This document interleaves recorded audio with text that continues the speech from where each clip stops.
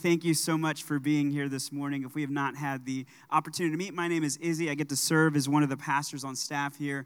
I say one of the pastors on staff. There's only two of us, so it makes it like, yeah, man, they got a huge team. No, not really. We got a lot of great people, though, and that makes these things incredible.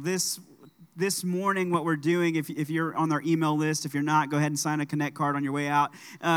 We let you know that we are starting an 8-week series in the Book of Galatians. It is a phenomenal read. If you've not had a chance to read it, go do that. Don't do it right now, but we'd encourage you to go ahead and read Galatians. It's an incredible letter that Paul pens to the church at Galatia, and it is a doozy. He comes in swinging like no hold bar, like he's just going for it in on these people. And before I kind of even get into that, just kind of know that that's where we're headed for the next 8 weeks. We're going to be walking our church through this. We have some friends that are going to come be speaking for us in the next couple of weeks as well. It's going to be a great time.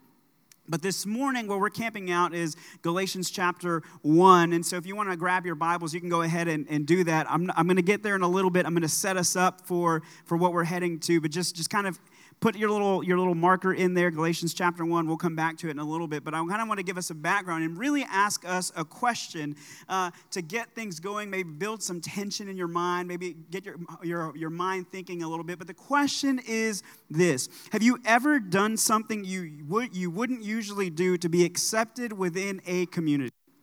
Have you ever done something that you probably normally wouldn't do to be accepted within a community, specifically a Christian community? Now, I'm going to offend a lot of people here probably this morning, because some of you, it's okay. You can email me at ryan@accdowntown.com, and I'll be sure to not get back with you. But ask yourself this question: have I ever done anything that I probably wouldn't do out of the ordinary to be accepted within a community, specifically a Christian community? For some, this is as simple or as innocent as I did college ministry for about 10 years, and so I've kind of seen all the trends that happen. So for some of us in this room, this looks like you wearing chacos and looking like you're going camping all the time, even though your North Face gear or Patagonia has never seen the outdoors. Let's be real. Like it's like, man, that thing looks brand new. Like you have not ever taken that camping. And this is kind of something you've taken on the customs or the traditions of this group that you belong to. I used to do collegiate ministry, and I would always joke with my fellow collegiate ministers, like you could tell who belongs to what group just by how they dress. You could never tell the BSM kids because they were just kind of like, we're all misfits. Like we don't fit, we don't belong. Like you're just like, what? Are you Christian? Kind of. I don't know. I'm figuring it out, you know. And so you kind of take on the traditions or the customs of the group that you're a part of you're part of. But for some, this involves a really like a deeper issue or a deeper kind of thing. Involved a deep misunderstanding of belief. For some in this room, maybe you grew up in this isn't to dog any kind of religious tradition or anything, but maybe you grew up in a tradition that said, hey, you have to speak in tongues in order to really belong here. Or you have to give this certain amount to truly be a part of a community. I was having dinner with some family friends this past week, and they said that they knew of a church that you had to submit your tax records so that you could prove that you were giving a certain amount of your income to be a part of the community. And for some people, this is what this looks like to be a part of a community, to be a part of the family of God. There are some things that you have to do, some customs that you have to take on. And maybe you haven't done anything like this, but the issue can be significant if issues like salvation or heaven are at stake. If you grew up or think of this is what it ties to, this is what it means to truly belong to the family of God, then it has some significant ramifications for belief and practice. Which leads us in why we come to the book of Galatians. It's why we're studying this book for the next 8 weeks. Because what we believe truly matters, specifically when it comes to the gospel of Jesus and the teachings of who he is. Now, let me give you some background as to what's happening in this book. This week one of any kind of series is always hard because you have to lay out what's happening in the past, like how it ties to the future or to the now, and then how we use it going forward. But it's important for our understanding this morning that we dive in. And so know this, that Galatians is one of the earliest books penned in the New Testament. It comes from the hands of the Apostle Paul. Now, if you're new to Christianity or maybe need a refresher on who this man is, there are a few things that we need to know. Paul, or Saul of Tarsus, as some know him in Scripture, the name's interchangeable. You're like, oh, when he became a follower of Jesus, his name changed. That's not actually true. His name was always Saul. They just, the Greek changed it kind of how, oh, this is how we refer to you. And it's and some people know me as Israel. That's my government name. Some people know me as Izzy. Nothing changed. I am who I am. I'm too old to change. But there wasn't, a significant change. And so just know that. In Scripture, you'll see Saul of Tarsus. Sometimes you'll see Paul. Same person. Same thing. It's not oh, this is his new conversion name. That's not how this works, but just kind of track with me in that. So we know that this man, he was a prominent Jew. He was well-trained, well-educated, studied under the most prominent rabbis, Rabbi Gamaliel. He was from a great city, and he was a well-known persecutor of the followers of Jesus.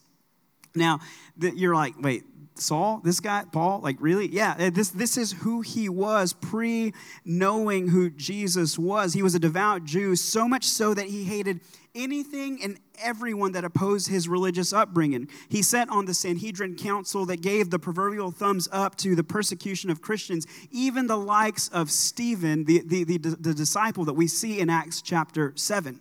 So this guy was a high-standing religious figure that hated and opposed everything that had to do with Jesus of Nazareth.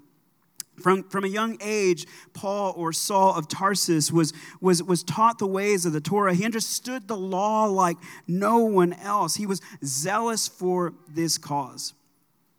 Then one day, this man that we have just heard about, is on his way to persecute Christians when all of a sudden he is blinded, falls to his knees, and hears the voice of Jesus call out to him and say, "Saul, Saul, why are you persecuting me?"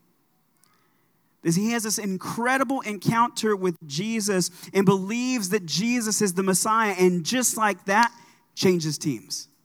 This man that was once persecuting Christians, giving the thumbs up to the assassination of the disciples, he is now on Team Jesus. In the Spark Notes version of this, you can read it in Acts, but he is going from persecuting Christians to the very next few days going to preach Jesus in the synagogues, that Jesus is the Messiah. With the same missionary fervor that he used to kind of used to spread his cause, he is now explaining the gospel of Christ.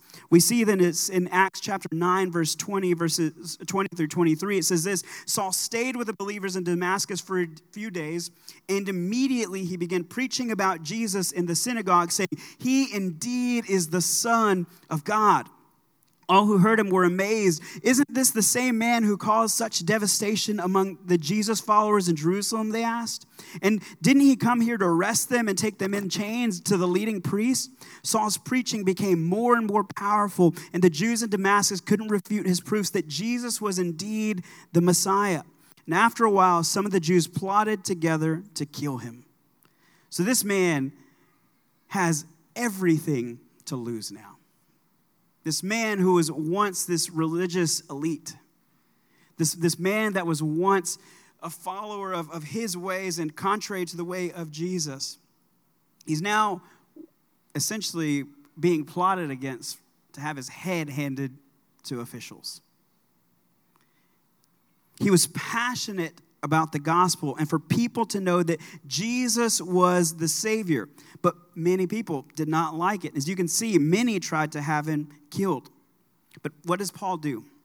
Paul goes about planting churches and sharing the love of Jesus with anyone who would listen to him with the same zeal he always had, minus the persecution. He just changed teams. So it's with this passion that Paul writes about the gospel of Jesus. and devotes his life to missionary journeys, to church planting, and proclaiming that we, as followers of Jesus, are saved by grace through Jesus the Messiah. And now we get to the book of Galatians, where Paul has already established a church founded on the firm foundation of the true gospel. Yet, what happens is that in his absence, things have started to take a turn for the worse. False teachers have infiltrated the church at Galatia.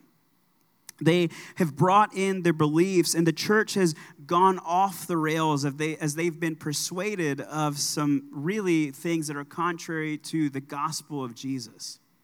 What you end up hearing later on in the series, and even as we dive in a little bit deeper here in a minute, is that they started on to take the customs of old. That these false teachers had brought in these things and saying, hey, yes, you believe in Jesus and that's good, but you need to be circumcised. Or there has to be kosher eating again, that you can't really eat with non-believers. And so Paul is writing from this place. You see, the Jesus movement brought together ethnic Jews who had kept the law their entire lives, and also Gentiles who had no affiliation either ethnically or religiously. And in this Jesus movement, they received the gospel and believed Jesus as the Messiah. So you had people who had been following the customs of the Torah and Old Testament law their entire lives, and they are now followers of Jesus. And then you have those that are Gentiles that are like, hey, I had nothing to do with this. I have no idea, but I do believe that Jesus is the Messiah. And so they're all kind of partying together, kind of loving life and serving together, doing all these things. And then it's in this where things start to go south as the message spreads. There were just as many non-Jewish followers of Jesus as those who were Messianic, meaning they followed the customs and rituals. And this is, again, where things start to go south. The Jewish elite demanded that even though the Gentiles had come to faith in Jesus, they needed to follow the law of Moses. For males, again, I said this a while ago, it included things like circumcisions or kosher eating and table fellowship. These new believers weren't allowed to associate with people outside of their religious community. They had this idea that, okay, yeah, sure, you have the gospel of Jesus, but it's really about the law. We're just going to kind of sprinkle Jesus into the mix. They started to do this, and then they started to challenge Paul's apostleship. Well, he came in here, he planted this church, he did this thing, but did he really hear from Jesus? Is his gospel truly the gospel? He started to cast doubt about the apostle Paul, about his credibility, about what he was actually teaching. They challenged his claims of his apostleship. Why? Here's the real reason. So that they would continue their favorable position within the political climate at the time. You see, so long as they didn't ruffle any feathers, they were kind of safe from some opposition.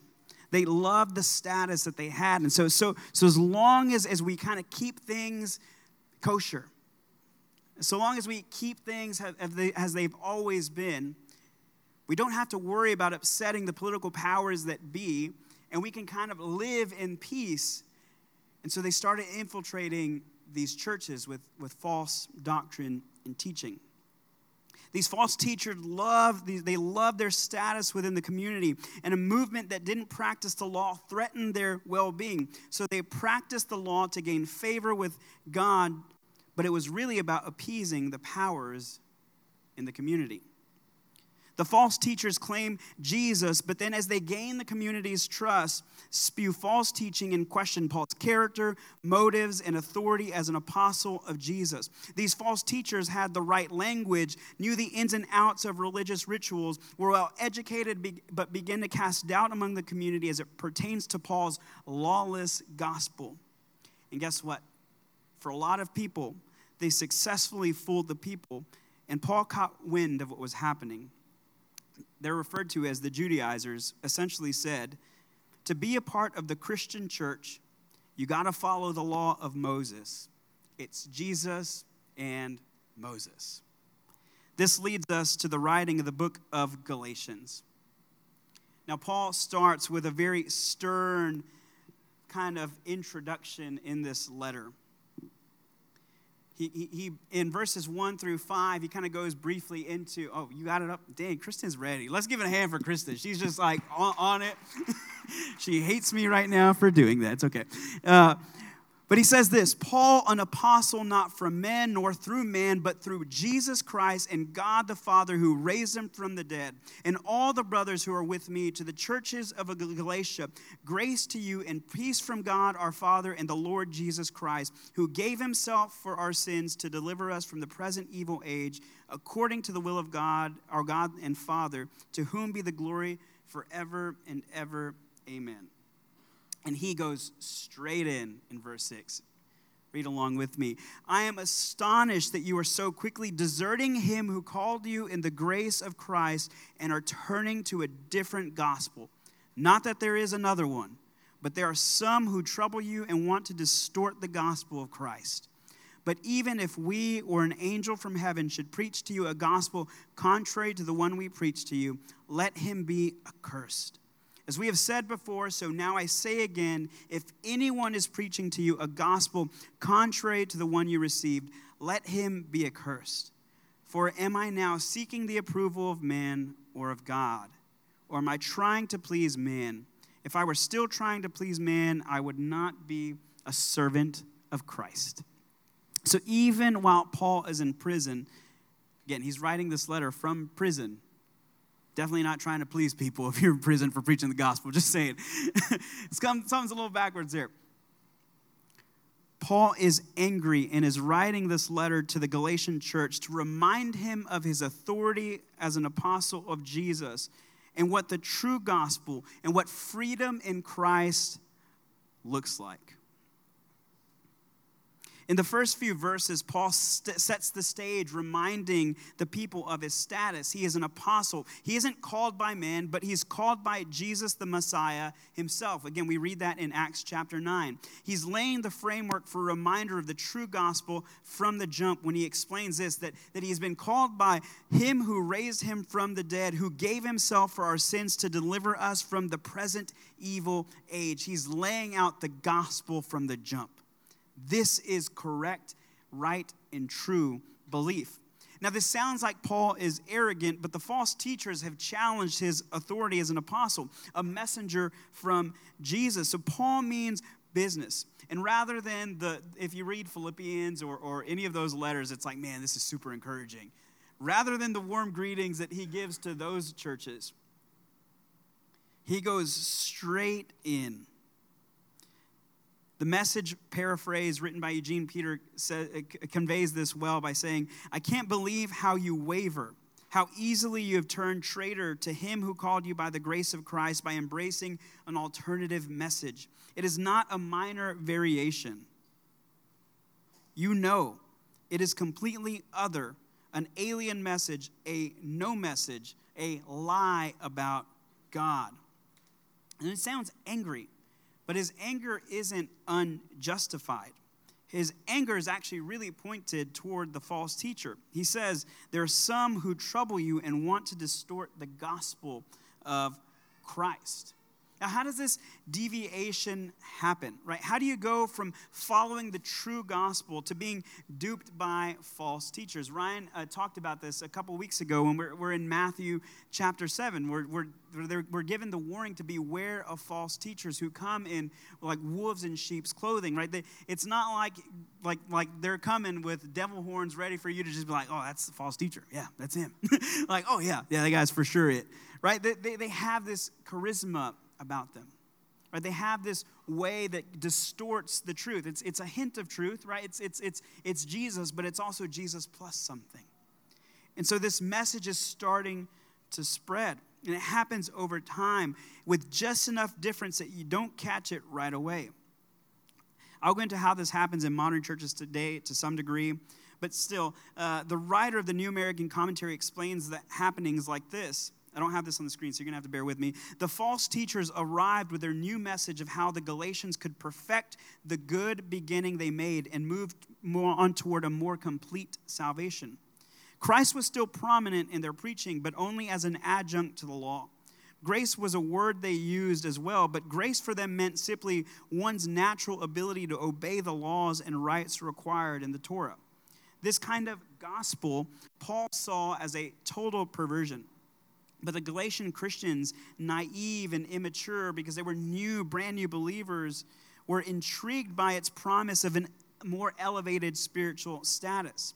The false teachers offered the Galatians a way to enhance and elevate their already robust spirituality. Martin Luther masterfully captured the genius of their appeal in his summary of their message. He says, "Christ's a fine master. He makes the beginning, but Moses must complete the structure. The devil's nature shows itself therein. If he cannot ruin people by the wronging and persecuting them, he will do it by improving them." It's this idea that I can gain more if I just get a little bit better at this. That I'll have this extra measure of spirituality if I can only do this. And this is where we see it kind of happening in modern churches. They were changing the gospel message. John Stott says this, that to tamper with the gospel is always to trouble the church. You cannot touch the gospel and leave the church untouched because the church is created and lives by the gospel. Indeed, the church's greatest troublemakers now as then are not those outside who oppose, ridicule, and persecute it, but those inside who try and change the gospel. Again, it's not those that are coming from the outside that are the greatest threat to our Christian churches, to our family of believers. It's those that are inside that are trying to distort the message, that change it to where it is no longer the gospel. With his apostolic authority, Paul pronounces them anathema or cursed. He goes so far as to say in verses 8 and 9 that if anyone, whether an angel, me, or anyone that teaches a different gospel, let them be accursed. Paul is essentially saying this. If they come in teaching another gospel, let me break it down like this. Let them face the judgment of God. Let God handle them. Let God handle that. And then Paul asks the famous question that we were reading just a while ago in verse 10. Am I now seeking the approval of man or of God? These false teachers had convinced these believers in Galatia that Paul was seeking the approval of man by introducing a more palatable gospel. That this gospel that Paul preached was just to appease the people and make it easier for them to follow after God. However, the truth is the exact people who were accused Paul of doing this by introducing the law-based religion. They did this exact same thing by introducing law-based religion to appease the community and to appease the people with status. Later again in the chapter, Paul explains that if it were his aim to please people, he wouldn't be experiencing hardship or persecution. Paul is so serious about this that he confronts Peter to his face about people-pleasing when it comes to table fellowship with the Gentiles. Later on in this passage, he ate with them. Peter was eating with non-Jewish followers of Jesus, but when the religious elite were present, he acted hypocritically among them. He's kind of like, yeah, that ain't it. This is not what I'm doing. This is not going to happen. Here's where it gets fun for us today, and I'll close shortly. Why study the book of Galatians? Like, why spend the next 8 weeks diving into this? It seems like it was so long ago. I was going to say something. I was like, hopefully nobody's asking dudes to circumcise themselves to be closer to God. Like, I don't think any church is doing that these days. I don't think anybody's really asking you to do a kosher kind of diet right now so that you might experience a closer relationship with Jesus. I don't think anybody's actually doing that right now, but there are hints of it in other ways that kind of infiltrate its way into modern churches today. The book of Galatians is of utmost importance today in our cultural moment because there are at least two things this thing speaks to. The book of Galatians speaks to our bent toward one of two things. When it comes to this idea, it's legalism and culture. When it comes to this idea of pleasing God or pleasing man, there's usually one or two actually bents that this kind of leans toward if we're not careful. Allow me to explain what this looks like in the vein of legalism. A lot of times we are bent towards legalism because at least in legalism we have control. We often do this, but it turns into a different gospel. It's Jesus plus something gives you whatever you need. And yet Jesus is saying what Paul's wanting to remind us of, it's Jesus plus nothing is everything. That to have Jesus himself is to have all that we need. But here's the reality, that legalism often makes its way into our churches when we focus on the wrong things and make them ultimate things. Now, I'm not saying that to be a follower of Jesus is to be anti-rules. Like that's not what I'm saying. I think rules are a good thing. I think disciplines are a good thing. I think practices are a good thing. But they can't be the ultimate thing, that if we do more of this, let's take fasting, right? Love the idea of fasting. Our church does fasting in February. We devote a month to it. But to say like, hey, look at me, and you really need to be doing this because I see your spirituality, and it ain't there. Like to come with that kind of arrogance to some of y'all, like, actually you did that to me. Like, I did not. But do you see what I'm saying? That they're like, well, hey, man, you really need to check on your prayer life. I did an hour every day this week, and I heard you only did like 15 minutes. Like, you might want to check that. And we start to do these things as ultimate things, right? And in certain circles, again, it could be something like Bible reading. It could be, I saw this all the time in college ministry, right? Where like college students were calling each other out, and I'm like, dude, chill. Like, they're reading the Bible, they're praying, like they're trying. Like let God work in that. But in other circles, it was like something like, I mentioned tongues a while ago, so I'm gonna kind of go into that. That was my experience growing up. Now, some people are like all about it. When I say tongues, like some people are like, let's go. You start raising flags, and you're like, pull out a ram's horn, and you're ready. For others, you're like, man, where's this guy going? He's about to start like shanda eating up, and you're like, what is that? That's nothing. I just faked it. That's the thing. so like let me take this for instance. Like growing up in certain Pentecostal traditions, like I did. This is a requirement, essentially, for salvation. It was in certain languages or in certain traditions, this is the initial sign of receiving the Spirit. And without it, there is no entrance into heaven. Like, without it, there is no real walk with God. So, as a inquisitive teenager, your boy right here, I was like, hey, okay, I love Jesus. Like, I love Jesus. But, like, the tongue thing's not happening for me. Like, I'm trying. I'm like, how do you do this? And so I'm like, I've grown up in it. So I'm watching people, and I'm like, man, okay, I think they got it. But then, like, I see them cussing out somebody later. Like, I don't know that that's the Spirit of God. So it was like, but I'm going to try it. And so this is like full on. I'm going to edit this out of the podcast. But okay. So as a teenager, I was just like, okay, well, I love Jesus, and I really want this. And I think I have a relationship with Jesus, but I apparently don't have one unless I do this. And so if you grew up in this tradition, like they would do like an altar call. Anybody know what an altar call is? If you do, raise your hand. Okay, so an altar call is like, hey, like at the end of the service, everybody come to the front. They're going to lay hands. Like if you want to receive Jesus, and in this particular church, it's like if you want to speak in tongues. And so I was like, well, I don't know that I can. Like I've always read it in the scripture as a gift, but I'm going to do it. So I'm going to go. I'm like, so I make my way, and I got my hands up, and I'm like, Lord, just lay this thing on me. I've seen it on TV. Like, people are just falling.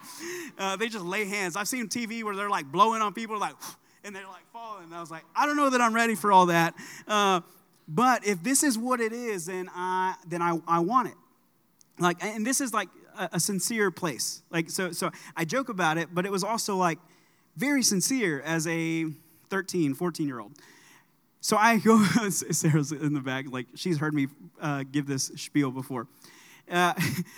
So I go, and I'm like, Lord, I don't know what I'm doing here, but I want you. I want to go to heaven. Like, I want a relationship with Jesus. And I think I have one, but this is what they're saying. So I go, and I'm getting prayed for. And I don't know what's happening around me. People are crying. People are yelling. And I hear somebody say, just let your tongue loose. And I'm like, I don't even know what that means. But okay. So I'm like, and I hear somebody say, just say sha-la-la-la-la. So I'm like, okay, sha-la-la-la-la. And the guy goes, that's it. That's the Spirit. And I'm like, no, that's not. that is not. I just made that up. I was just repeating. And I remember, they were laying hands on me and trying to, knock me down. And I'm, not falling. And I'm, watching everybody else around. And it just was not happening for me. It's funny, but I walked away thinking that I didn't actually have a real relationship with Jesus. That something was wrong with me. Because I had Jesus, but I didn't have this other thing. That I had Jesus, but there was something about me that didn't let me obtain this level of spirituality. So I walked away thinking I don't actually have a relationship with Jesus. This is how legalism creeps its way into our churches. Again, I use the example of tongues, but for some, I mentioned a conversation I had this last week where some churches are like, hey, give me your tax record so I can make sure you're tithing the right amount. If not, you can't be here. These are things that are contrary to the gospel. We slowly believe things without questioning the religious. Right? We have to weigh what you hear against God's word. I want to encourage us today that just because Ryan and I or people that we bring in have a microphone and preaching, that doesn't mean much. What we say, what we stand on means nothing if it's not backed by the word of God. And we want to tell every person to take what we say and put it against the Bible and see if it lines up. And if it doesn't, say, hey, man, could we have a conversation? You said this, and I'm not sure, this is lining up. And there's some times where we might get it wrong. And we need to confess that before our church family. But we have to weigh it against the scriptures. Here's another thing, culture. We tend to want to please people and not ruffle feathers regarding belief. We know that some teachings are hard in the scriptures in certain areas that our culture does not align with. So we skirt around the issues. We tend, in doing so, to not please God. We say things like, well, I know the Bible says, but I think, and we usurp God's wisdom and authority to make Christianity more palatable to those outside the world. And in so doing, we distort the teachings and message of Jesus. Here's the truth, is that we are enslaved to both legalism and the pleasing of cultures. And what Jesus wants to do is offer us freedom from both. Jesus wants freedom for us.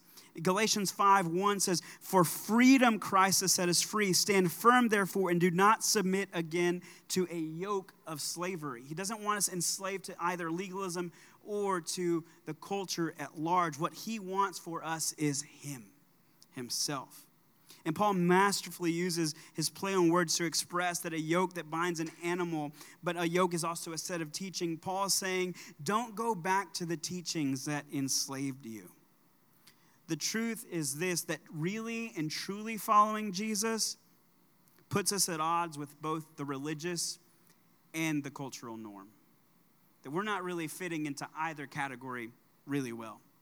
There are people probably think our church downtown's man, y'all are wilding out. And we're like, well, maybe sometimes. But there's no way that truly following Jesus, you're not going to appease both parties. Jesus wants freedom for us. And too many people in church are living like slaves when Jesus wants freedom for your soul. So how do we move from here? I'm going to ask the band to come back up. How do we take this set of teachings of, am I trying to please God? What does my life look like? What does my religious fervor look like? What does my spirituality look like? Ask yourself that question. Am I aiming to please God, or am I seeking the approval of man? Am I aiming to please God, or am I seeking the approval of man? Ask yourself this question: are there beliefs that I have that don't align with God's word and distort the message of the gospel? Are there beliefs that I have that don't align with God's word and distort the message of the gospel? Think through this idea. Are there any areas of my life that legalism has crept into that I need to surrender to God and experience the freedom found in Christ? Ask yourself, is my walk with Jesus, does that even look like freedom? Or am I just kind of doing this out of, I need to? Or I'm doing this so that God will love me more. I'm doing this so that God will give me, and we fill in the blank with whatever we need. Or do you truly have freedom in Jesus? Do you truly know that when you come to Jesus, that all that is required is faith in him, trust in him, that he indeed is Lord, and that he would be the Lord of your life, that he has forgiven you from every sin, past, present, and future. That Jesus loves you just as you are, but loves you enough to not leave you that way. That we don't have to come to him perfectly clean with all the boxes checked, but that we just come to him with a humble and repentant heart, and he accepts us in that moment. That when we have faith in Jesus, we are justified in who he is and what he has done on the cross. We don't need to add to the work of Jesus. It is finished on the cross. So I want to give us a moment just to rest in the love of Jesus, for you to know that you are free in Christ, that we don't have to add any works, or we don't have to add law to what we're doing. That it is by faith we have been set free. I'll give you a few moments.